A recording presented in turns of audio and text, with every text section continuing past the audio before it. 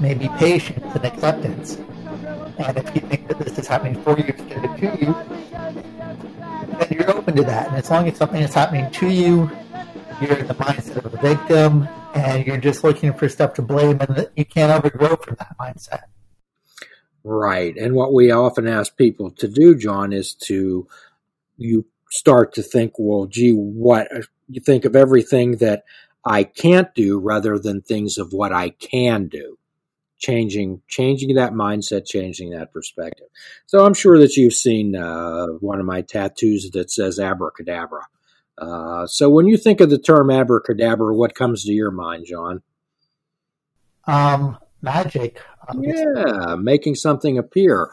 So actually, it comes from the Bible's Jesus time. It's Aramaic. And what it translates into roughly is, I speak what I create what I speak. So we're talking about changing the script in your head to create something other than things that lead you into not good places. I think that whatever we focus on, we see more of in the world. Now, the world is so big and vast that our senses can't possibly take everything in. Mm-hmm. So we're all just experiencing reality through our own filter. So whatever we choose to focus on, we're going to see that. I love the way you talk, John. I love the way that you use that word choose. Yeah, it's absolutely a choice. And I don't want to discount that people are going through serious hardships right now, because they are. Yes. And so I don't want to make light of that. I don't want to make light of the fact that people, and I've made sacrifices, but I'm fortunate that my sacrifices are minor compared to some of the other people going on right here. I mean, there are local business owners in Pittsburgh who I know who are worried about whether or not they're going to have a business. You know, people who are worried about whether or not they have the ability to feed their families. So those are serious, real problems. But at the same time, you know, we focus on what we choose to focus on. And I see a lot of generosity in the news. I see a lot of people reaching out, and I see a lot of selfishness. And it's easy to just fixate, you know, to watch politicians and say, oh, they screwed up the handling of this. They're so selfish. They're so arrogant. And I just think if you focus on that, then you're going to see more of that. As much as you focus on what other people are doing right now and how you think they're screwing this up, then that's going to be the reality that you see. You know, you're going to go to bed a very unhappy person if that's what you're focusing on right now. Which isn't to say that the politicians and our leaders need to be exempt from criticism. It's just that we can choose to focus on that. We can choose to get upset about these things, or we cannot. At the end of the day, we've got pretty limited ability to change that. Well, yes, and Marcus Aurelius, the Roman Empire, the Stoic philosopher, said life is in two columns, things I can control and things I cannot. I would say the list of things that I can control really only has one item: your attitude. Well, sometimes, John, I'll ask people if they're looking to be offended. When somebody wants to constantly criticize someone, I often wonder what their agenda is. What I've found in my experience is that we criticize in others the things that we don't like in ourselves. And yes. if you're criticizing someone else, if you're lashing out at them and saying, oh, you did this, the implication is this is a bad person. And the implication is I'm not like this person. Mm-hmm. If we criticize them, we can feel better about ourselves momentarily when we direct it outwards towards them. But it's only momentarily. And so I think I touched on this before, but I found that if you stop criticizing other people, you get to stop criticizing yourself. If you accept other people, you can accept yourself. You know, as frustrating as this is, and I'm human, I get frustrated with people. I mean, I'm frustrated that I went out in the hall and had to ask someone to be quiet because I'm taping right now. Mm-hmm. You know, I'm frustrated about that. But if we say to ourselves, everyone is doing the best they can with the tools they have, and they're doing exactly what they're able to do at this time, then it gets easier. And to extend that, if I think they're doing the best they can, how can I be mad at someone for doing whatever they're able to do with the tools they have? And I believe that's true. And this doesn't mean that we give everybody a license to do whatever. People who hurt other people, there still have to be consequences. I'm not saying that we let everyone off the hook, but if we understand them, then we can respond rather than react, and we can respond appropriately without having to carry around our emotions about the event all day long. Without allowing whatever someone else does to hurt us. Okay. Because when you blame someone, I believe that blame also implies that you feel they're hurting you in some way. You feel that they've wronged you. If you can remove the concept of blame, if you can think of them as simply doing the best they can with the tools they have. For instance, if a small child called you a name and hit you, you probably wouldn't be mad at that child. You'd think this is just a child. That's all they can do.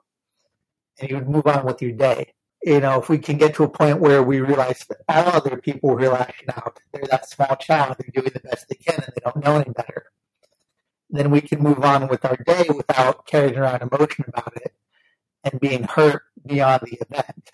If someone tries to hurt me in some way, then the initial event may hurt me, but after that, in my reaction, I carry that around and I continue to hurt myself after the initial event as long as I'm feeling upset about it, as long as I'm feeling wronged. So, John, I have a hunch that you weren't born with this type of maturity and outlook. No, we talked about it a little bit before. Let me just talk about really what I think was the most formative event and really changed my worldview. Great. A couple years back, I was engaged. This was to someone I had known for a long time. And they asked me to move to LA with them, and I accepted. Obviously, moving to LA, driving across the country with your elected true love is a very romantic idea. I spoke to someone afterwards. It's maybe one of the most seductive and romantic ideas you could have. It didn't work out. We didn't get married. We didn't drive across the country. Now, following that breakup, I was in a very bad place, and I would wake up every day and not know what to do with myself. And so I knew I needed to do something, but I really had no idea how to move forward. So I decided that every time I woke up, I would do one of a couple different things every day. I would go to a 12-step meeting, and it wouldn't even necessarily be for a 12-step program that I thought I personally had a problem with. Mm-hmm. Because I agree with you. I think it's a worthwhile program. And even if we don't have a drinking problem per se, we can still go to a meeting and apply the philosophy. And there's plenty of lessons. And when I didn't know what to do with myself, that was a great thing to do. Or I would go to a religious service, or I would do some sort of self-improvement activity like exercise, or go to the chiropractor, get a massage. I would do one of those things. And one of the days I woke up and I went to a talk by a former Zen Buddhist monk who spent 18 years in a monastery where he had taken a vow of silence. Mm-hmm. A gentleman named David McKay. And when I saw him in front of a group, he wasn't the most dynamic speaker. And to be honest, I was feeling sort of sick and I was having trouble focusing. I know it's amazing that a guy who didn't talk to anyone for 18 years would be a dynamic speaker in front of a group, right? Even though, I was having trouble focusing, his story seemed interesting to me, and he seemed interesting. So I gave him my contact information, and we started speaking on a weekly basis. He's not from Pittsburgh, by the way. He was just passing through, and he did a lecture while he was here. And so I'm going through this time where just all my plans have been blown up. My plan to move, my plan to get married, all gone. And didn't know what to replace it with. So I call him and we start speaking. And I remember one of the things that just really changed my way of thinking about things was he said to me, your plan, if you'd done everything you thought you were going to do, if you moved across the country and everything went off without a hitch, it still wouldn't have happened the way it happened in your mind. You're still telling yourself a story about what it is. And this really blew my mind, this idea that what he meant by that was, yes, I could have moved, but, we might have ended up in an apartment with a mold problem, and we might have gotten in fights along the way. So just the reality won't measure up. Getting everything you want isn't going to measure up to what you think it's going to be like in your mind. So I realized he was right, that even if I'd gotten what I thought I wanted, I wouldn't have gotten it because it doesn't exist. And just by focusing on this and setting this plan up, I was creating a situation, a mindset where I was focusing on something that would never exist. Even had we got married, even had we moved, even if I was speaking to you from an apartment in LA right now, it wouldn't have happened the way it happened in my mind. It's unobtainable. And so that was really just a really groundbreaking moment in the way I thought about things. At that time, I realized that we can set these goals in life, even if we achieve them. And you hear interviews with famous people, successful people, and sometimes they say that, well, you see rich rock stars who still have, substance issues and broken marriages, who have everything that you think a person would want, and they're still not happy. Just being introduced to this concept really convinced me that happiness is a choice that's internal, and nothing on the external is going to produce it. You could take an unhappy person, you could set them in a mansion and give them 15 Ferraris, and they'd still be unhappy. Of course, sure. They might be excited for a week, maybe a month, maybe a little bit longer, but then the novelty would wear off and they go right back to their baseline, whatever that was. So I'm grateful to David McKay, and his book is called The One Open Door. You can do a Google search for The One Open Door and then McKay, McKay. You can find his website and his book. So if anything I've said resonates with people, he's someone who's had a profound effect on my life, and he expresses a lot of the ideas I'm expressing to you, he's expressed to me. Now, I have my own experiences, and I'm not speaking totally in line with him, but he's been a very influential person on my thinking. Well, we're hoping that everyone out there, and it sounds to me, John, like perhaps you have mentored a few people in your past. It gives me pleasure to just be able to pass on things that have helped me. I appreciate everything that David and everyone else who's been a teacher to me has done. And I just like to pass that on now, and that benefits me far more than the person that I'm helping, because not only does it help me, examine myself and figure out what's worked for me, but also the Four Noble Truths of Buddhism. The fourth truth is that we can find contentment in life by service and giving to others. I've completely found that to be true. Absolutely. And you mentioned a number of enhancements to your life. You particularly mentioned 12-step recovery. And one of the misconceptions of people is that 12-step recovery is about stopping drinking alcohol or drugs or tobacco or gambling or any of those. Over 100 groups use the 12-step program. The 12-step program is about a change in your thoughts and about a change in your actions. The only step that mentions addiction is the first step, and then it gets to work on you. 12 steps. The 12-step program is a discipline, much like any Buddhism or any type of path that you choose to follow. A design for living. It's certainly. I have to give this. I have to be transparent. I'm extremely biased according to when it comes to the 12-step program, John. And I think everyone out there knows that. But I'm glad that you have an open mind, and we call that a beginner's mind, in order to see what can and what you're talking about is avoiding contempt prior to investigation. What I found in regards to addictive behavior is that I think it's relatively easy to stop the behavior, be it drinking, drugs, gambling, whatever. Alcoholics quit all the time, right? They might quit 20 or 30 times. Quit 1,000 times, sure. Quitting's not the issue, but the harder thing is examining the behavior that led you to the addictive behavior in the first place. And I believe if you don't do that, and that would involve, like you said, a change in thinking, because you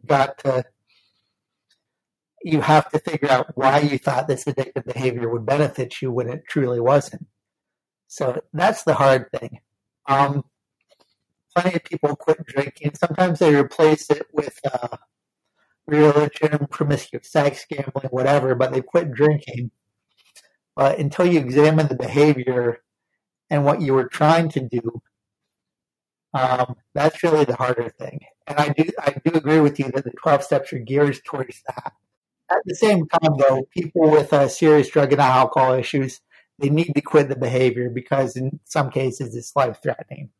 Well, of course, the physical aspect has to be taken care of it before other measures can be effective, John. However, this is one of the reasons, and I speak at a lot of rehabs, is that sometimes what they do is just treating the alcohol, treating the drug addiction. It's treating symptoms, okay, and it doesn't treat what drives the behavior. And I understand the difficult situation that of the limited amount of time that inpatient rehabs have, but we liken it to blowing smoke out the first floor window when the basement's on fire. So we have to get down into the basement and find out cause and effect. Exactly. So it sounds like you've had speaking of elected guests, it sounds like you've had an amazing interest in curiosity. It sounds, John, like you're a lifetime learner. As I said at the start, I mean, the more I learn, the more and I've gotten older. So as you get older, you realize there's a lot of things you can't do. And I guess the older I get, just the more I realize there is to learn and the more things that I can't do. So I just want to keep progressing and learning while I still can. Well, a number of years ago, John, we had a kind of a little surprise thing for one of our older members. She was celebrating 50 years of sobriety. And I remember they asked her name was Theta, and they asked her, Theta, what's one of your wishes? And her wish, John, was to remain green and teachable. Remain green and teachable. That's a good wish. Yes. So it's been delightful having you on, and we'll certainly would like to have you on again, John. You're a man of many skills, and I understand that there is a song that you'd like to perform for us. And could you give us the introduction to what this song is about, John? Sure. So the song I'm going to play is Tahitian Moon. It's by a group called Porno for Pyros. And the guitar player in this band and myself both had the same kind of cancer. We both had testicular cancer. He's a little bit older than me, and I think he was older when he had it too. I think he was in his late 20s or so. And so I wrote him and we discussed that. It sucks to have that in common, but it gave us something to bond over. And what may be of interest to you, particularly with the focus of your podcast, is when he had cancer, the band was initially going to take a break, and then he recovered. And he also had some substance issues. So I believe he took a look at his life, and he decided to not go back out on the road and not be a rock star anymore. He still plays music. Okay. But he didn't go back into that situation, and he got sober, and he speaks about recovery and counsels people. Mm-hmm. So, besides having those things in common with them, the song actually that I'm going to play, Tahitian Moon, the narrator of the song is out looking for a friend who is lost on a surfing trip. He's in a boat, and the boat capsizes, and it's night, and the narrator of the song, he doesn't know if he's going to drown. He doesn't know. He's away from the shore. He doesn't know if he'll be able to make it back or not, and he thinks he may die. And he looks up and he sees the moon, and he takes pleasure in the moon, and he enjoys the moon and the sensation of being in the ocean.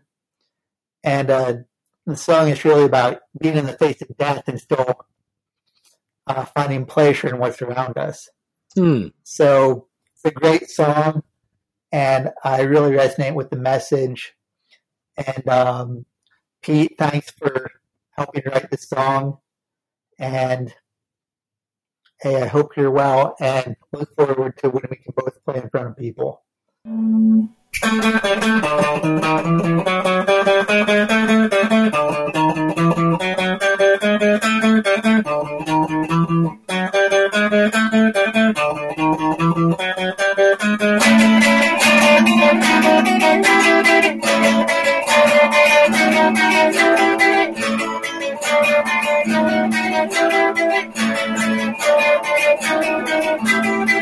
My boat's capsized, I'm gonna sink to the bottom. I can see the lights of the shore getting farther away. I don't know if I'll make it home tonight, but I know I can swim under the Tahitian moon.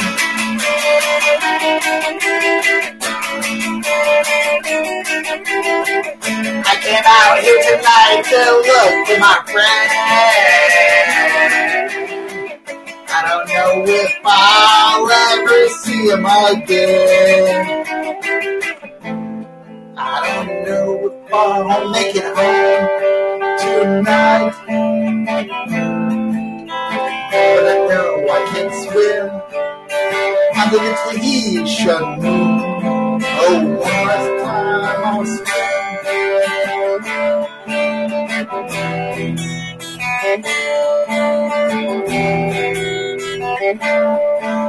Sea is a very easy place. Disappear, fall asleep, fall in love, or make your peace.